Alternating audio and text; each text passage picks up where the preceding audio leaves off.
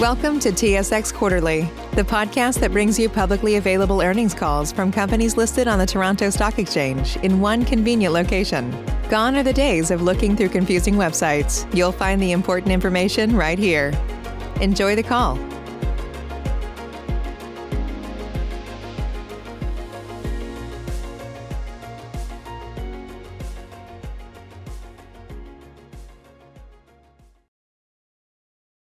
Good morning. My name is Colin, and I'll be your conference operator today.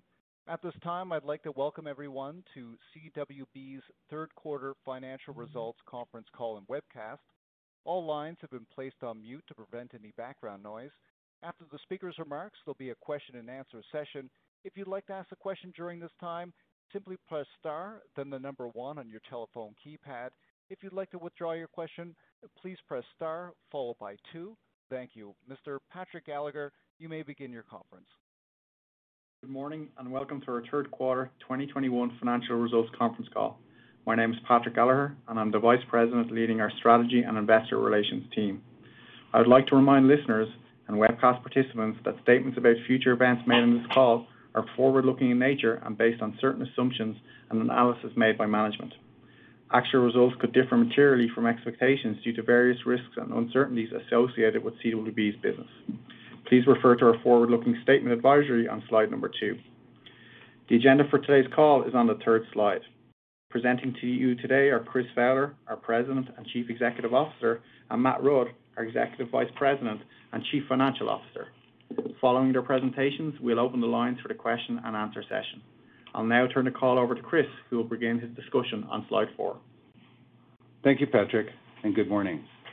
The strong results we reported today reflect the momentum our teams have created in recent years as we continue to deliver on our winning strategy, uniquely focused on meeting the full service needs of business owners in Canada. Clients choose CWB for a proactive, personalized service and the specialized advice, tools, and financial solutions we provide.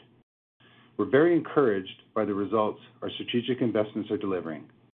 We will continue to enhance our capabilities and product offerings to accelerate our growth and further diversify our business. We delivered very strong results again this quarter. Compared to the same quarter last year, our pre-tax, pre-provision income increased 15%. Adjusted earnings per share was up 36% and ROE increased 300 basis points. I'm very pleased with this level of performance as it reflects the significant improvements we've made to diversify our funding sources, our portfolio composition, as well as improving our revenue mix through our growing wealth management business we provide to business owners and their families. Driven by the strategic focus on growth-enabling activities, our revenue has increased 16% from the strong momentum our teams have generated. This quarter, our client-centric teams produced sequential growth of full-service clients' relationships with 4% growth in lower-cost branch-raised deposits and 3% growth of specifically targeted lending. The quarterly results are of the strongest growth levels in our history. The highest growth this quarter was recorded in the commercial mortgage and general commercial portfolios, driven by both supporting existing clients and onboarding new full-service clients. Our geographic diversification is producing a strong pipeline with 10% year-to-date loan growth in Ontario.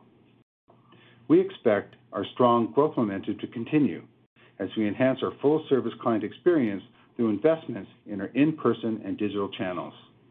Our digital client offering is advancing well, and we're on track to release our enhanced digital banking platform for personal and small business clients, including a limited initial rollout of our virtual COO solution later this year. The virtual COO is a differentiated solution for our small business owner clients that, once fully deployed, will assist in driving strong client growth in this segment. Once fully operational, we expect our enhanced and targeted digital capabilities will enable us to continue to grow and diversify our business across Canada by winning new clients both within and outside our banking center footprint, while further broadening our access to stable, lower-cost funding. There's no question our people are core to our success. Our strong growth is supported by our positive and inclusive culture. We remain a career destination for top talent as our employee experience creates value. Our unwavering commitment to advance our people-first culture was recognized again during the quarter by Great Place to Work as one of the best workplaces in Alberta, and we're also very pleased to be recognized nationally as one of the best workplaces for mental wellness in 2021. As Matt will discuss in a moment, we supported a robust loan growth this quarter with active usage of our at-the-market equity distribution program. This program allows us to support strong loan growth while dynamically managing our capital in light of the current economic volatility and providing attractive, sustainable returns to our investors. We also continue to use our AIRB tools to assess and manage credit risk, and as we noted last quarter, we're working on components of our tools and processes that we have determined can be improved. Work on these enhancements will make our tools more efficient for our teams to use, increase precision in the measurement of credit risk, and incorporate the changes required to adopt OSFI's capital adequacy guidelines for the Basel III revisions in Canada. We remain confident our work will obtain approval for us to transition to the AIRB approach. We will provide further updates on our progress once we finalize the time frame to resubmit our application while considering all relevant stakeholders. I'll now turn the call over to Matt, who will provide greater detail on our third quarter performance and improved outlook as we close fiscal 2021. Thanks, Chris, and good morning, everyone. So if we turn to slide 5, compared to last year, branch raised deposits grew 17% and now represent 57% of our total funding. Our focus to expand full-service relationships with existing and new clients supported a 31% increase in low-cost demand and notice deposits compared to last year. We also continue to build on the strength of our capital markets program with a $500 million floating rate note issuance during the quarter at an attractive spread. Our efforts to grow and diversify our funding sources drove a reduction in the outstanding balance of broker deposits again this quarter, and they now represent only 20% of our total funding compared to 26% at this time last year. Looking at slide 6, our total loans were up 9% in the past year, with positive momentum across our national footprint. The 13% growth in our strategically targeted general commercial portfolio reflected our focus to increase full-service client relationships. We also delivered 21% growth in commercial mortgages, and that reflects strong new lending volumes in BC, Alberta, and Ontario, with high-quality borrowers that remain within our risk appetite. Total loans in Ontario grew 10% compared to last year and now represent 23% of our total loans. On a sequential basis, we delivered 4% growth in commercial mortgages, with the majority of that growth generated from strong existing CWB clients, including providing the commercial mortgage on completed real estate project lending. Our general commercial growth of 3% this quarter was well balanced across numerous industries with strong credit profiles. Personal loan and mortgages grew 3% this quarter and represents a strong improvement in the performance of this portfolio compared to the previous several quarters.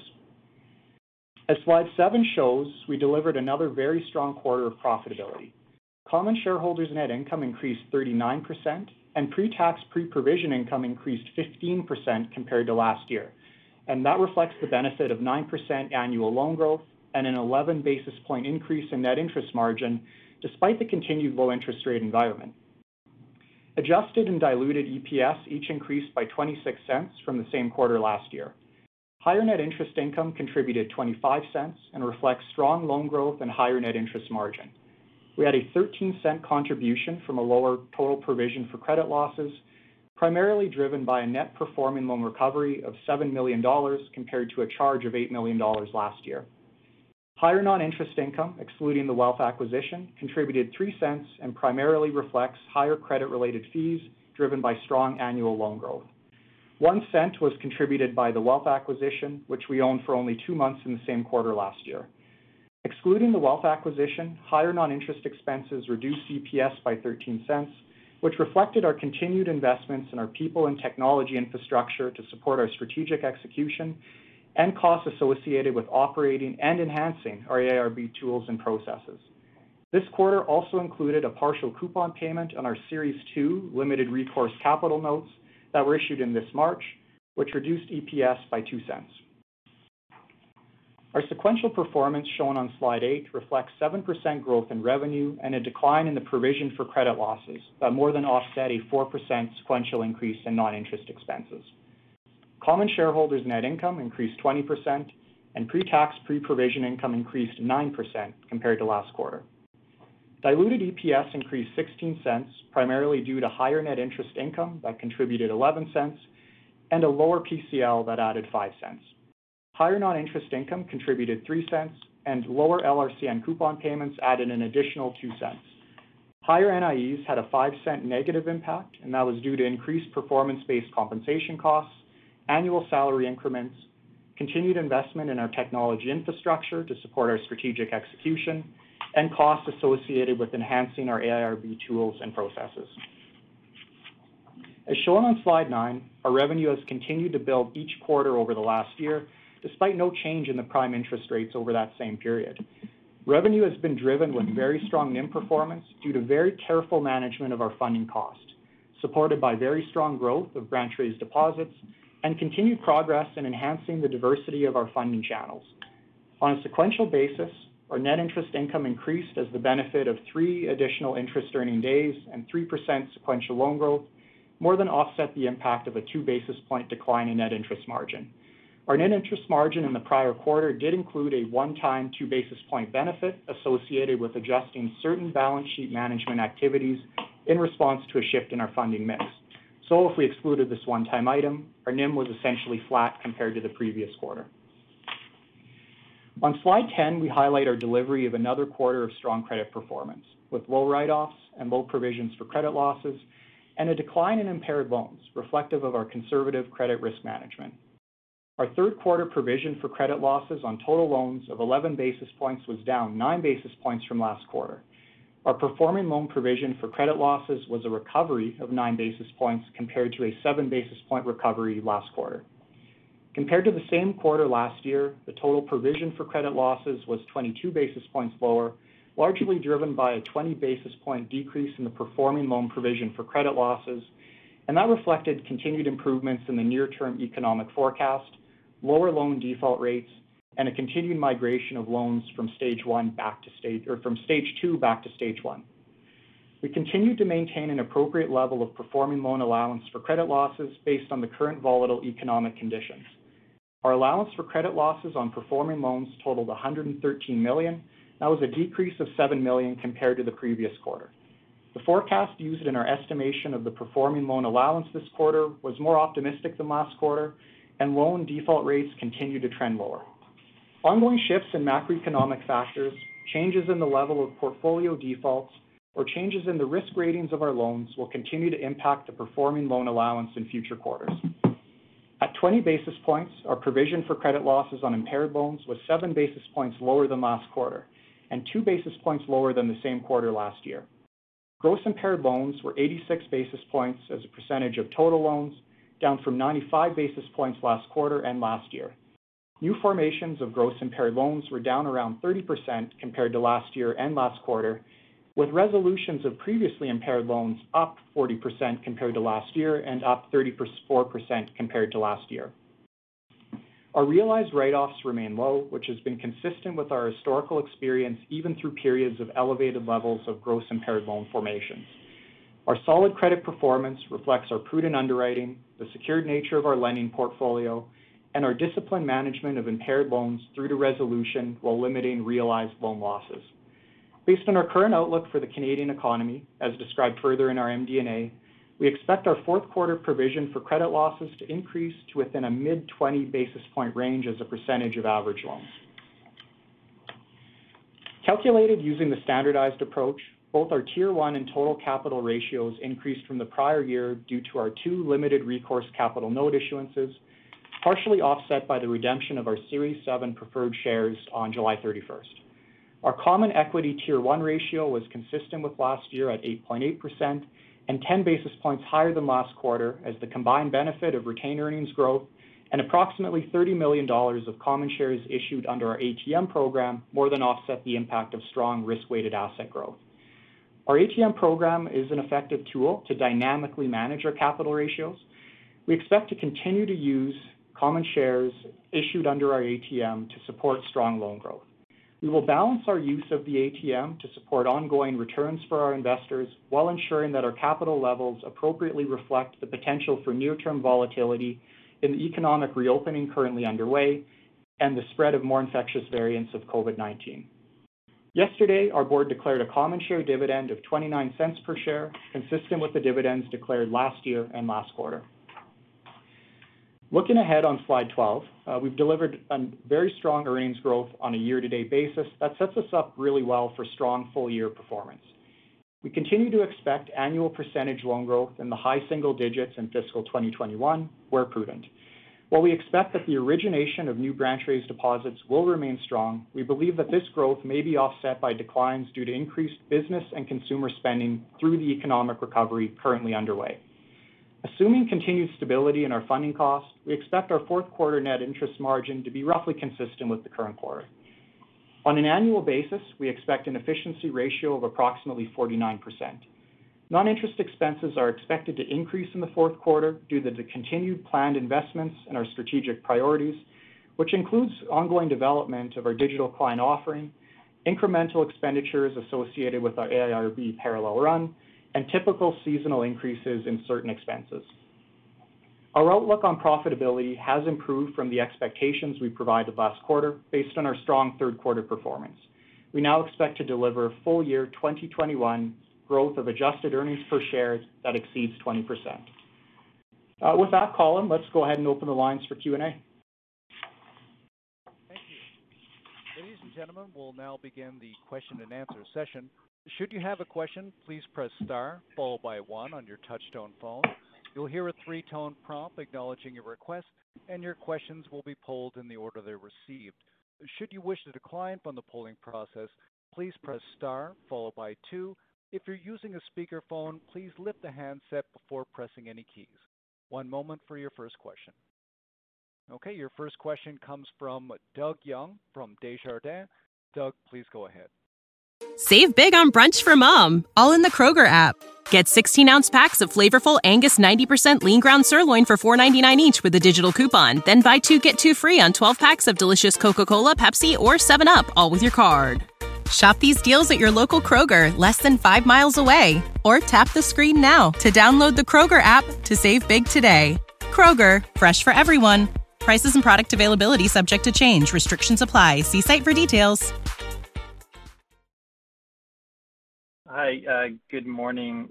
Just several questions here. First, Matt, on the 31% increase in new branch-raised demand and notice deposits, can you quantify how much of that came from new clients versus existing clients? And as well, you mentioned in the release that you did some proactive deposit pricing changes. Hoping you can just elaborate a little bit on that. Yeah, sure, Doug. So on the first one, it's been a pretty consistent theme pretty much all through COVID that the majority of our deposit increases have come from either new client relationships to CWB or the conversion of a lending-only relationship to full service, and with that comes deposits. That's been a long-term strategic focus in building capabilities to drive that outcome, and we're seeing really good momentum.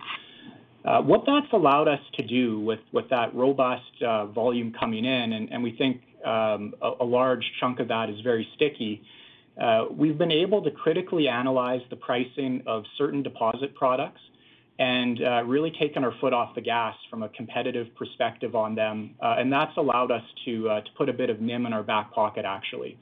The other big benefit it's given us, that strong branch-raised deposit growth, is reliance on wholesale funding channels has been significantly reduced. So where we have tapped into, say, the broker market on occasion or in looking at capital market issuances, we've been very selective when we've tapped into those sources. We do it when we see pricing that looks compelling, but we're not in a position where we feel like it's a requirement. It's just given us a lot of levers to pull to really reduce our funding costs as low as we possibly can. And that's been a big driver year over year. If you look at our NIM, Q3 last year to Q3 this year, we've improved it by 11 basis points. That's a very different trend than what we've seen in the market from others. And just our focus on that branch-raised deposit growth is paying dividends, and that's what put the tools in our toolkit that's allowed us to generate that growth in NIM despite really no help from market interest rates. So very pleased with the progress there. So if I wanted to quantify how much is coming from new clients, would that be fair to say 60, 70%? And then, on the NIM expansion is the other place I did want to go to. So thanks for that lead in. Like, again, as you mentioned, very different message and quantitatively very different from what we're seeing from the Big Six. Is this all as a result of deposit growth and the branch raised deposit growth, or is there other items that have factored into that? Yeah, so on the first question, we've been kind of bouncing between as low as 50%, as high as 70%, depending on the quarter in terms of contribution from new to bank clients or conversion from lending only to full service. On the second one, yes, it has been entirely funding cost. We have not had really any help on asset yields. Asset mix year over year has actually been a bit of a headwind. You'd note that our overall levels of liquidity have actually increased year over year. So on a more normalized basis, there's likely some incremental NIM that might have come, if we lowered our levels of liquidity. We're carrying a prudent amount right now and appropriate for the conditions. But it just highlights just how much torque we've had with really focusing on funding cost. It's to say it's been an organizational focus would probably be an understatement. We study our deposit pricing. We study our access to funding channels very carefully on a very frequent basis and in a very strategic way. So good to see that that focus has been paying off. And then just second, on non-interest expense ratio, 49% for fiscal 21. You've signaled that there's strategic spend coming in Q4, and I get all that. But my math suggests, in Q4, we'd be looking at a NIX ratio in the 53% range, which is much higher than what we've seen in the past. Do I have that messaging and number about right? Yeah, your math is pretty good, pretty close. If you look at last Q4, it was a similar result as well. Fourth quarter, just based on the seasonality of certain expenses, typically is a bit of a tick up in the NIX ratio. What we're seeing this quarter, and if you did your backwards math, you'd likely see sequential NIE growth kind of in that, just hitting in the double digits. If I were to break that down into three pieces, about a third of that is just the normal seasonal increases we typically see in things like marketing and things like training. About a third of that comes from the costs we're incurring to enhance our AIRB tools and processes, as we've discussed. And then a third of that is just strategic execution, predominantly our big push on digital. You would have seen in the release, we're pushing really hard to get two tools launched later this year. That's our VCOO and our small and mid-size commercial digital offerings. So it's just a big push on those that drives the NIX up a bit higher in Q4. But a couple of those big things are heavily strategic focused items that we think will drive us pretty strong growth in the future. So worth making the big push to continue moving those along. And then just lastly for me, and thank you for that. Lastly, on the PCL, you're signaling mid 20 basis point range for Q4 versus 11 basis points this quarter. Essentially, is the message that we shouldn't expect any release in performing loan PCLs and impaired PCLs probably stay roughly where they were this quarter, maybe a little bit higher? Is that really what the messaging is? Yeah, that would be our base case, and that has been our base case. When we look at the macroeconomic forecast that underpins our performing loan allowance, when we're thinking about no releases from this quarter to next, it's stability in that forecast and stability in default rates. What we've been continually surprised by, I suppose, each quarter is that the macroeconomy continues to improve and default rates continue to tick down. So if we saw that continue to occur in fourth quarter, then there is some allowance that could be released on the performing loan side, although not our base case. But I suppose we've been continued to be surprised to the upside all year. So we'll see how that plays out. Makes sense. Thank you very much. Thanks, Doug. Your next question comes from Paul Holden from CIBC. Paul, please go ahead. Thank you. Good morning. I also have a few questions. I guess the one I want to start with and continuing with this growth in NIE, imagine when you take on these types of projects, you run some kind of financial analysis and have certain hurdle rates in mind. I think what would be helpful for us is kind of understand maybe what those types of hurdle rates are, how we should think about future return on the investments we're seeing flow through into the P&L today. Yeah, you're absolutely right. I mean, when we're taking on these projects, and some of these are capital intensive, some of these hit us directly in non-interest expenses right away, which is what we're seeing on a couple of the projects. But we consider it as a use of capital right up against using that capital for loan growth, acquisitions, et cetera. So yes, I mean, it has to make sense on a return on capital basis compared to the other ways we could deploy and use that capital. So you would not see us incurring these investments if we did not believe that the returns were there in the long term. In terms of when we see them, I mean, digital is a big one. There's a few different components working together there that we believe are essential to continue the strong momentum we've had on branch-raised deposit growth. You've seen what the investments we've made in the past have done for us in terms of just the momentum it's driven for branch-raised deposit growth, and then how that shakes out into how we can manage the NIM and drive some really profitable and accretive outcomes without any help really from the market. So that's a trend we expect to continue and keep producing as a result of these investments we're making, just as one example. And roughly what would your return on capital hurdle be, somewhere around 12%? We don't publish it, but I would suggest your gut would not be too far off. I think I understand how you're getting there, and it wouldn't be completely out of line. Okay, that's helpful. Thank you. And then just continuing with the investments in digital, the federal government put something out roughly a month ago on open banking. Just wondering how your digital offering fits with an open banking type world. Like, is it designed, or at least partly designed, to be able to take advantage of that data portability?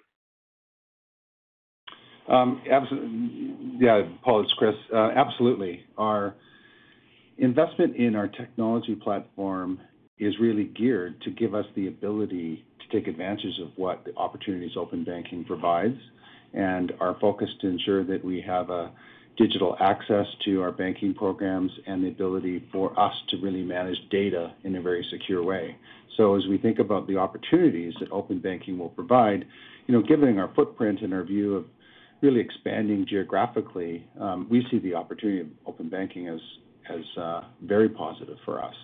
And to make sure that we can turn it into that opportunity, we have invested very specifically in our technology platform to allow us to really to take those steps.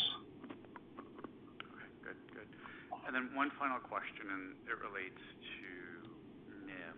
So appreciate the guidance specific for next quarter, but as we think further out and the trends you're seeing in commercial loan growth and the trends you're seeing in branch-based deposit growth, like, why shouldn't we expect NIM expansion over the next several quarters? And is there anything particular to Q4 that's kind of holding back that potential NIM expansion in the near term? Yeah, I'll cover the potential headwinds and tailwinds, and then I think that'll help explain Q4, and then maybe some upside that might be there. So yeah, you've hit on a predominant tailwind, growth in commercial lending and our growth in particular. That's something that is accretive to our NIM. The second factor that could be accretive to our NIM as we see how things settle here, as we get through a couple maybe further choppy economic periods, is our overall level of liquidity. Part of that is just structural balance sheet composition. Part of that is just being prudent. And so working that down is something that could give us a bit of a tailwind from a NIM perspective. Headwind on NIM, we think of it as a temporary factor. It's this idea that there is some element of the deposit growth we've had that being honest, we think is just simply excess liquidity being held by our clients that will eventually be put back to work as economy continues to recover, reopen. And that's one where if we're seeing likely our lowest cost of funding, our notice and demand deposits are the ones we think roll off first. If we need to replace them in the near term with a more expensive deposit source, broker deposits or other wholesale opportunities, I mean, that's something that could put a little bit of temporary pressure on NIM. But once you get through that temporary impact and temporary churn in funding mix, the ongoing momentum we'll have in branch-raised deposit growth, which we think accelerates and continues when the smoke clears from all this, is something that has NIM look to normalize. The other thing we've thought about too is if you see conditions that have excess deposits being consumed in the economy, that's probably a factor that also results in incremental loan growth. Maybe there's a timing factor there where deposits run first and then the growth comes later on the loan side of things. So maybe that's ultimately a positive in the long run as well. So from a long run perspective, I agree with your thesis that to me, when I look at the factors, there's a lot more tailwind than headwind. If you get through just maybe a temporary period here of a little bit of volatility, and that's what we're thinking about in Q4. It's one where strong new growth of deposits from the branch raise side of things we expect to be there. How much of that gets soaked up with runoff if our existing deposits could be a factor that has our NIM looking flattish. If we don't see that runoff come, then you could see some bit of upside there for over-delivering against our current base case. Thank you. That answer was very helpful. That's all for me.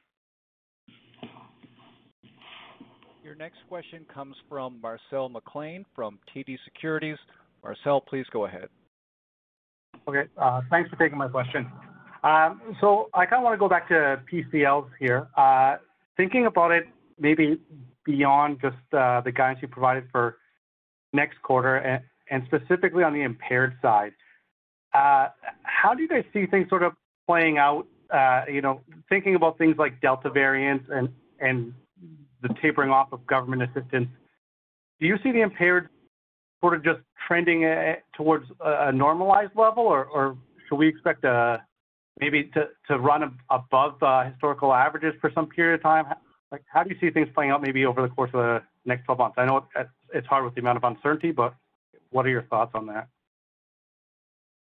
Yeah, thanks, Marcel. I think the amount of uncertainty is the key part of what you just said. I think as we think about where we sit, we've come through quite an interesting, to say the least, 18 months, and our expectation on how the loan portfolio would perform as all banks took increased provisions, and here we sit here today, and we've really come through with all the stimulus that has been, I think, stabilizing in the economy. We expect to see it just pull off. And then as we think about our clients, what impact does that have? So I think we've had a long period of time for clients to adjust, kind of really determine what their revenue profile looks like, how they match their expenses to their revenue. And as we think about that, typically when, we come out of downturns, we do see kind of the ones that have hung on that just don't make it. So we want to be conservative as we think about that gross impaired potential, and as we kind of work through our portfolio and see the different areas that might be impacted, we're conservatively thinking of, maintaining that PCLs in that, mid 20 basis point level. Okay, thanks for that. And then I just had one sort of quick one going back to the branch raised deposit growth. I think I recall you saying last quarter that there was virtually no runoff in that number, and we could expect branch raised deposit growth, the pace of it to slow over time. It doesn't look like that has really appeared yet this quarter. Just wondering if there was any runoff included in this quarter's number and sort of the timing. I guess it likely will coincide with loan growth, but just your thoughts on how branch raised deposits evolve from here. Yeah, we did start to see a little bit of runoff in certain products, but certainly not as high as what we might have expected. But we did start to see it occur on a limited basis towards the end of the quarter, but not what I would call a material impact at this point. Not something that, for instance, would have changed our deposit growth in the quarter by, say, 1%. It was a factor much smaller than that, but obviously something we're keeping an eye on, and you can see in our fourth quarter outlook, we are expecting that trend to accelerate a bit, but also don't think this is something that will materially impact us from a NIM perspective. Okay, thank you. That's it for me. Thank you. Your next question comes from Meny Grauman from Scotiabank. Please go ahead. Hi, good morning. Curious to follow up more broadly on how the business has changed pre-pandemic to post-pandemic. I mean, you talk about the funding structure and the fact that the margin is definitely sort of on a different track before the pandemic and now. In terms of credit and other key drivers, are there any key areas where you'd say, yeah, like the business is definitely, post-pandemic, we're not going back to pre-pandemic run rates? You've changed that through this period here. Are there any other notable items you'd highlight there? I'll start, Manny, and Matt can step in. Where we sit today is, yes, the pandemic absolutely changed client behavior. We are seeing, obviously, there's a higher deposit levels across the economy, and all banks have seen that. But our access to the deposits has fundamentally changed. The execution of our strategic direction really to focus on that full service opportunity with the clients and supported that with an increase in product delivery, an increase in the different capabilities we're able to provide our client base, and our next move to digital that improves that whole process even further. So for us, yeah, we've had a meaningful change in how we engage with our clients, and we see that as, again, a real tailwind for growth. And as we think of diversification, that opportunity for us to really push that geographic diversification, but also revenue as well. So yes, we see post-pandemic as, realizing on the opportunities that we've invested in our strategic direction. I don't know if you want to add. No, I totally agree. I mean, we're exiting the pandemic with a lot more tools in the toolkit to drive growth, and exiting the pandemic with the sort of funding profile and funding strength that will allow us to fund that growth on a very efficient and accretive basis. So very happy about how we're positioned, and then of course we have what we believe will be a more constructive macroeconomic backdrop for growth as well. So we're quite excited looking forward, Manny. And in terms of just the PCL ratio specifically, so obviously there's still uncertainty, but if we just think wherever that time is post-pandemic, it's behind us, do PCL ratios kind of go back to where they were, or because the business mix is changing, is there a sense that maybe you'd have a higher PCL ratio in a normal times going forward? Yeah, we don't anticipate our PCL ratio changing. We've had this 18 to 23 basis points. We haven't changed our underwriting. We're focused on the same core client. We're very disciplined in our underwriting, loan management. We think we're, just continue to improve that client experience. And with the improved tools that we are building through the ARB process, that enhances your sort of credit insight on your book. So no, we don't see any change at all in that outlook. No, that's been the key theme of our growth, Manny, is we've achieved the growth not by stretching risk appetite. If anything, through the pandemic, we might have tightened in a few areas, and so that would mean the composition of the book exiting the pandemic is one that just kind of pound for pound, like for like, overall probably a higher credit quality, and one that might not cause us to deviate from the historical range, and hopefully put us somewhere to the slightly lower end when the smoke clears. That's helpful. Just a question on the ATM in terms of how quickly that can be deployed, and how far ahead are you looking? Meaning, should we be surprised if you raise money under the ATM this quarter or the next quarter? Like, what kind of, obviously it's based on your forecast, but what kind of time range are you looking for here on this current raise? Yeah, Meny, the ATM, it's a great tool. It's dynamic capital management. It allows us to have the right capital for the moment. It's something realistically we're looking at quarter to quarter. How much capital we believe we need to support the growth, how much capital we just want to have in our back pocket based on other factors out there that might present potential downside risk as well, strength of pipelines. But it is something we can adjust and calibrate very quickly. And it's not quite the sort of dynamic capital management you'd expect to have as an AIRB bank, but it's one that, it's a bit of an audition here to demonstrate that we do have the focus, capabilities, forecasting strength to be able to appropriately, dynamically manage our capital through cycles. So pretty pleased with the results so far and how we're using it. And just one follow-up. So, can I think of it as you're kind of steering the CET1, like expect it to be kind of in the 8.8% range for the foreseeable future until we get to AIRB, I guess. You're kind of actively managing toward the kind of numbers that we're seeing this past quarter. Would that be the right way to think about it?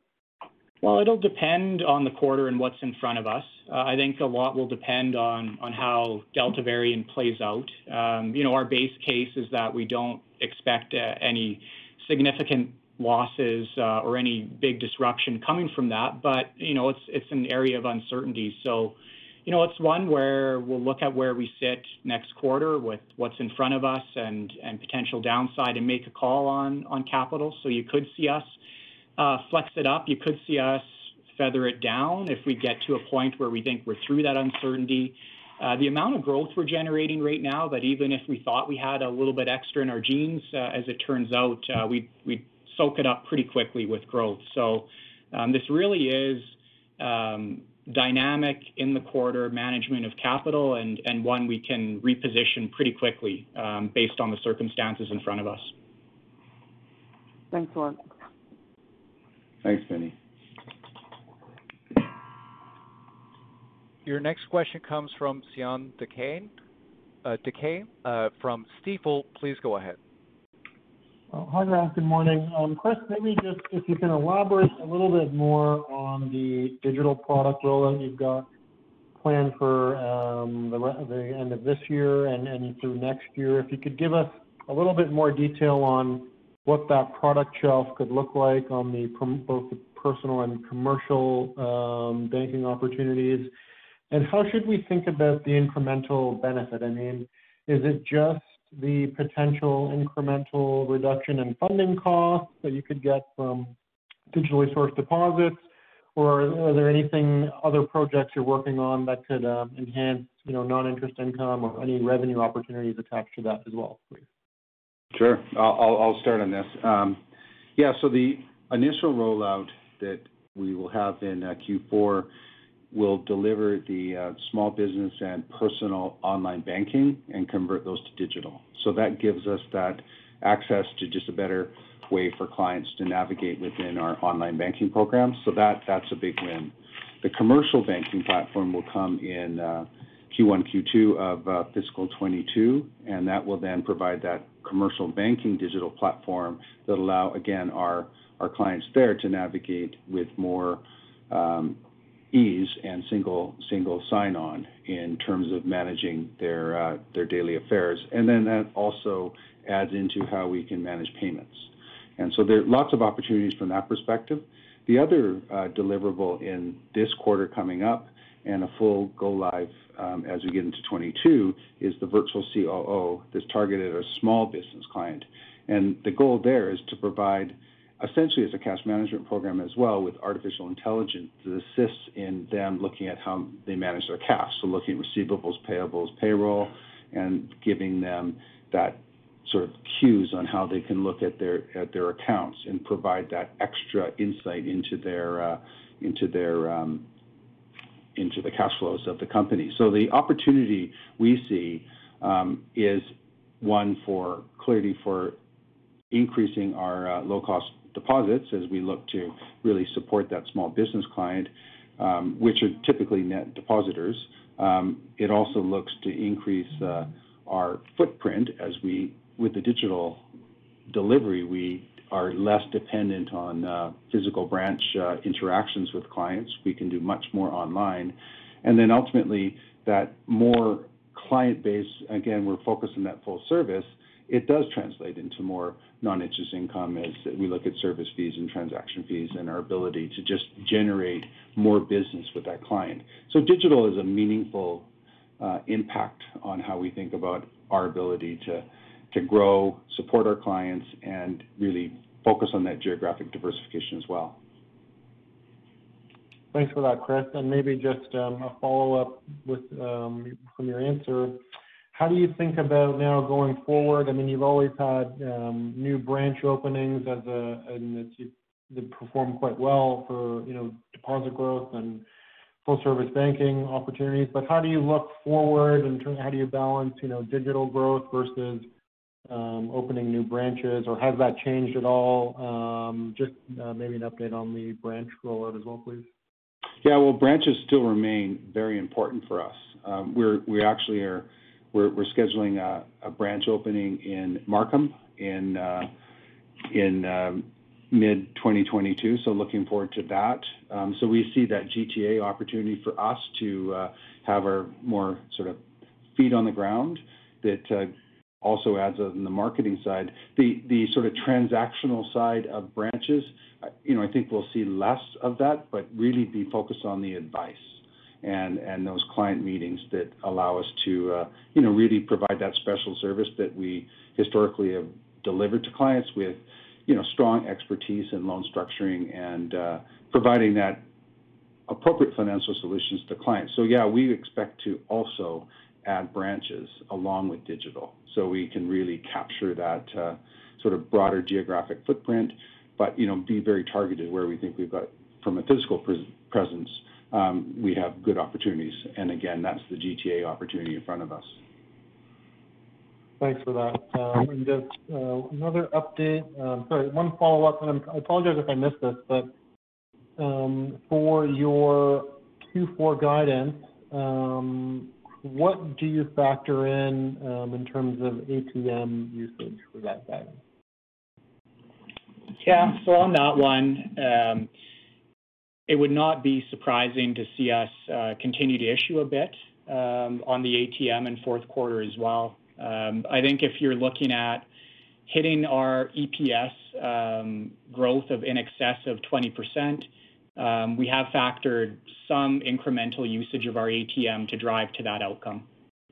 Not a material amount, not something that would cause our EPS to change, by more than a cent or two, but we are expecting a bit of continued usage. Thanks, Matt. And just one last question for me, guys. As we look forward to the removal of capital distribution, shareholder capital distribution restrictions from OSFI, how do you balance, or has there been any change in your thinking of how you look at the dividend, as you balance the use of the ATM, your growth opportunities? How should we think about the dividend going forward if and when those restrictions are lifted? Yeah, so, dividend, we've always managed within a target for payout ratio. Prior to the pandemic, you can see by our results, we were typically in the mid-30s in terms of a payout ratio percentage.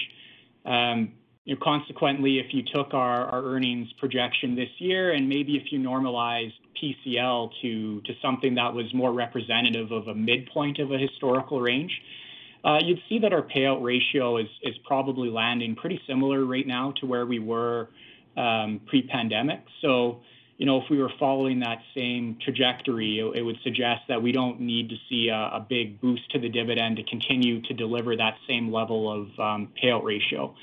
It was always a bit of a balance of what we thought was an appropriate direct return to shareholders, while also acknowledging that internal retention of capital, we could do some pretty accretive things with it. In fact, to shareholder returns in the long run, retaining capital and deploying it with loan growth and some of the strategic initiatives we're working on actually drives a more favorable outcome. So it's one where you'll continue to see us have that balance as a standardized bank, and certainly as an AIRB bank in the future.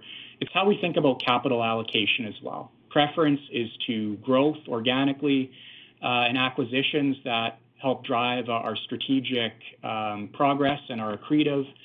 And then when we get through those two, anything we have left over for a return to shareholders, our preference would be buybacks and then maybe dividends thereafter. And because those last two, when we model them out, are less accretive to shareholder returns. Thanks very much. That's it for me. Thank you. Your next question comes from Sohrab Movahedi from BMO Capital Markets. Please go ahead. Okay, thank you. Just a couple of clarifying, I think, hopefully quick ones here for you, Matt. If I think back over the last 3 or 4 quarters in our conversations, it was going to be a bit of a transitional year, I guess, with the addition of the wealth management acquisition, the investments that you've articulated around digital. So the expenses, were going to be a little bit, I suppose, uneven from quarter to quarter. You've kind of talked a little bit about what next quarter may look like. Is it fair to assume that, the guidance around expenses for next quarter benefit from maybe some pulling forward of some of the rollout expenses associated with the future versions that Chris was talking about in Q1, Q2? Or do you think some of what may be implied in next quarter's earnings or expense line, may continue to trickle into next year? Yeah, we haven't finalized our budget for next year, but just in terms of broad themes on things that would drive or benefit NIE growth this year compared to next year. Investments we'll continue to make in enhancing our AIRB tools. That's something that is impacting our expense growth in Q4, likely something that we see continuing into some period into next year as well. We're working on how long, and when we provide our full year guidance, that'll be a factor we'll discuss. The push on digital, it's a big push this quarter to launch the limited rollout of the VCOO. How clients respond to that initial rollout and what enhancements or tweaks we decide to make to it as a result. They could be minor. There could be some incremental build we put onto it as we think about the full rollout of that tool. So that will be a bit of a wait and see. But in terms of the development progress on digital, it's a big push this coming quarter. It's one that should moderate over time, but perhaps in the first half of next year we might see that trend continuing. But year over year, and if we're thinking about 21 versus 20 NIE growth and 22 versus 21 NIE growth, despite not having a finalized budget, all indications point to a bit of a moderating of that trend, but with some factors that maybe on a temporary basis don't have it moderate perhaps as much as we'd like. Okay, that's helpful. And then just looking at the kind of the other income line, the fee income line, security gains, just looking at your setback, I think over the last 7 quarters have kind of been anywhere from 0 to 5 million benefit. Can you tell us how much unrealized gains you still have kind of sitting around? Well, using the gains on securities, it's not something we're necessarily using to drive earnings. It's more of an outcome of balance sheet management activities. Our expectation going forward, and when we thought about Q4 guidance, certainly, that was pinned to an expectation that we wouldn't have any significant realized gains. When we're thinking about movements in the balance sheet quarter to quarter, we didn't see anything there that we thought would give rise to us realizing any big gains in the quarter. So I wouldn't expect gains on securities to be a continued driver of earnings, and certainly not an intentional driver of earnings, more of an outcome of the activity in the quarter. So I wouldn't bank on it for next quarter. Okay, and just one last, that's very helpful, thank you. And then one last question. I mean, until you've, eventually, hopefully, successfully transition over to the AIRB, you are still under the standardized. When you think about this quarter's loan growth, the mix of this quarter's loan growth, you talked about, the success in commercial real estate year over year. You talked about general commercial. Do you think that where you are having success now, and you expect to continue to generate kind of growth in the coming quarters, is there any reason to believe that the capital intensity of the business, not because of the growth, but because of the risk weighted associated with that growth, is going to increase here? In other words, if I think of your RWAs to assets as a proxy, is this, are we on a bit of an upward trend here? So commercial lending as a standardized bank, that is our biggest consumer of RWA density. So as long as that growth continues, fair to say that it would cause our RWA density to increase. We're seeing good momentum on personal lending, though. And this quarter, pretty good momentum on the insured residential lending, which from a RWA consumption basis, it's favorable. It's 0%. So it's one that as long as that residential mortgage growth continues, as a proportion basis this quarter, it kind of held right in there. So that continues. It's one where you'd probably see stability in RWA density, or certainly no material movements.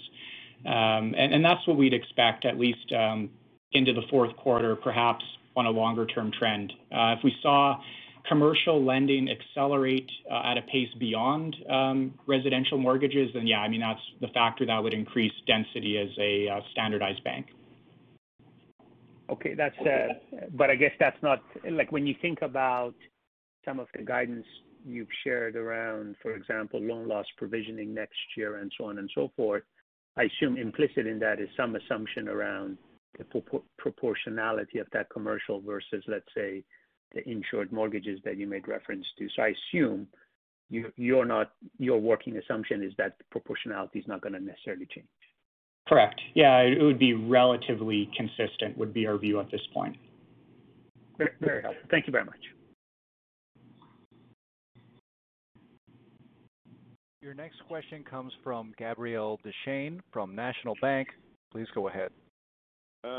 Quick ones here. AIRB transition, is there any change in the timing of your submission? I don't think so, but you got some new language on this CAR 2023 revision that you have to integrate?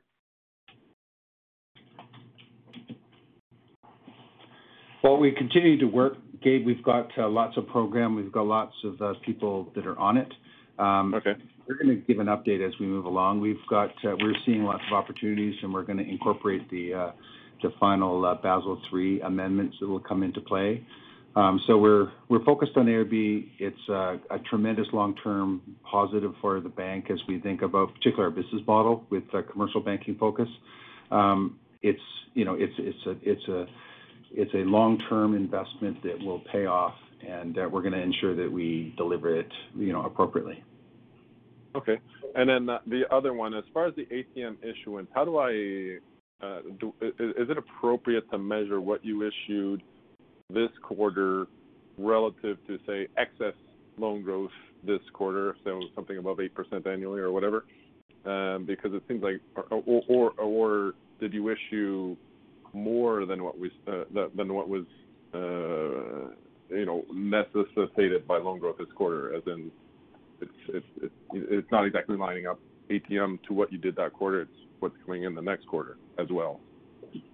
Yeah, you would have seen we built our CET1 ratio from last quarter to this one. That's a factor of current growth. That's a factor of strength of pipeline. And then that's a factor of, making an assessment of potential downside risk and external factors. A bit of choppiness with the reopening, a bit of Delta variant concern kind of rising quarter over quarter. So those are all factors we'll consider each quarter in deciding how much to raise. So not a completely direct linkage to current loan growth, but that would be the primary factor.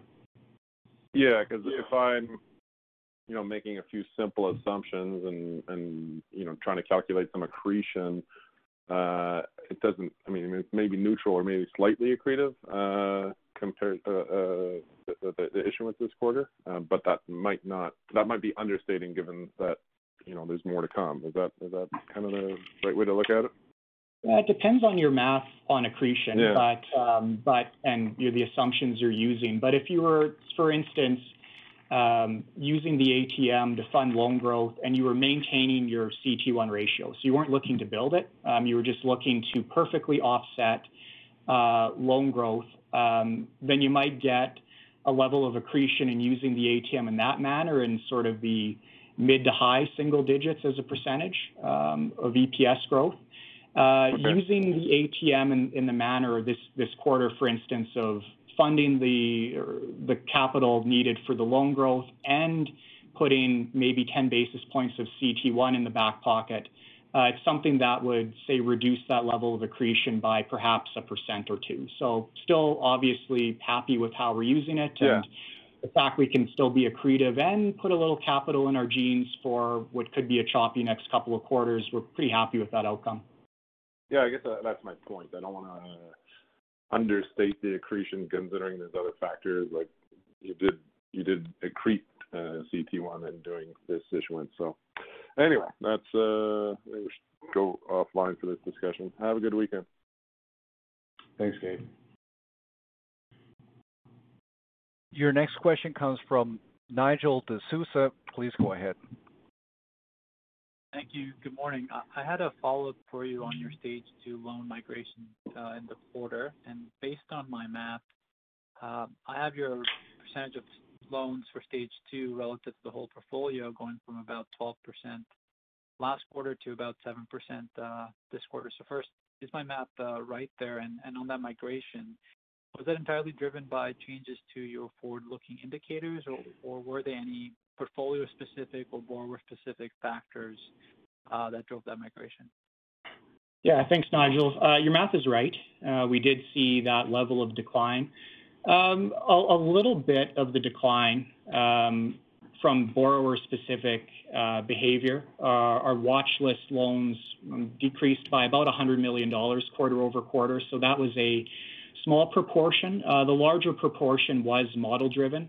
It's kind of the inverse of the conversation we had when our Stage 2 loan proportion was really running up at a faster rate than what you would have seen in the market.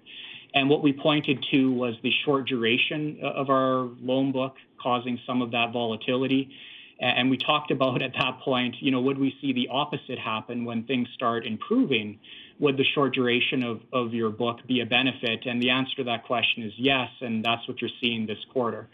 The assessment of Stage 2 is based on credit risk compared at origination to today, so it's always a relative comparison. And if you think about how quickly our loan book churns, we've originated a fair amount since COVID started. So if you're comparing credit conditions today to what they would have been at origination, it's certainly been an improvement and certainly not a worsening. So what's happening with Stage 2 is exactly what we expected. Okay, just a really quick clarification there. On the remaining Stage 2 balances, do you see that further migration and movement lower driven by, again, borrower-specific factors or more applied, just to understand what's going to drive the remaining mix of your Stage 2? Yeah, I mean, it could be both. Barring no improvement in either underlying default rates or macroeconomic conditions, then it would be borrower-specific that would drive that down. But there is still some ability for our models to continue pushing that down if we continue to see improvements in those two key factors, the macro factors and default rates. Okay, that's really helpful. Thank you.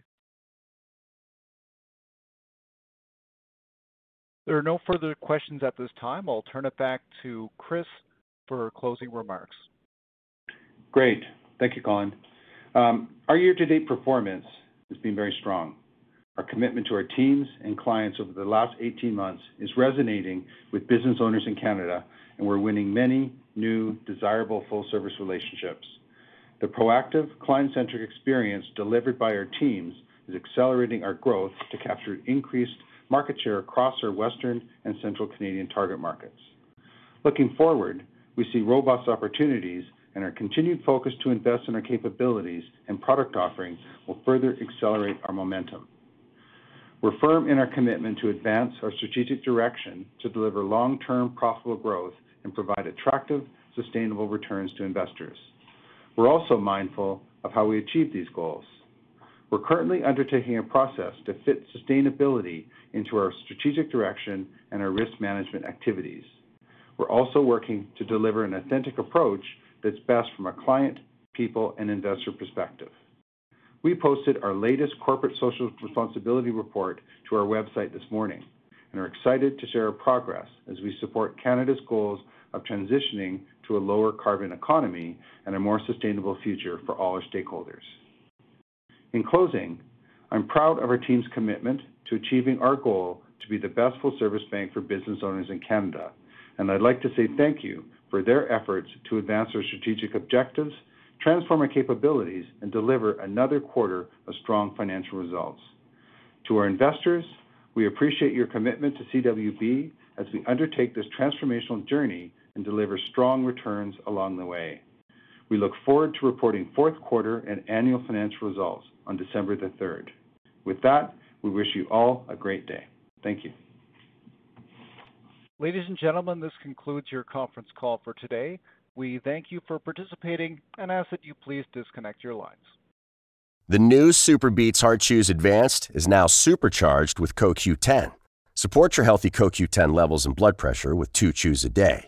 Visit RadioBeats, BEETS.com and save 15% with promo code DEAL. Save big on brunch for mom, all in the Kroger app. Get 16-ounce packs of flavorful Angus 90% lean ground sirloin for $4.99 each with a digital coupon. Then buy 2, get 2 free on 12 packs of delicious Coca-Cola, Pepsi, or 7-Up, all with your card. Shop these deals at your local Kroger, less than 5 miles away. Or tap the screen now to download the Kroger app to save big today. Kroger, fresh for everyone. Prices and product availability subject to change. Restrictions apply. See site for details.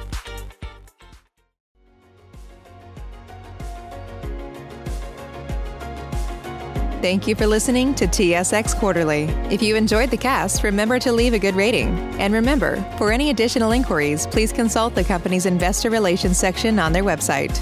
See you next time.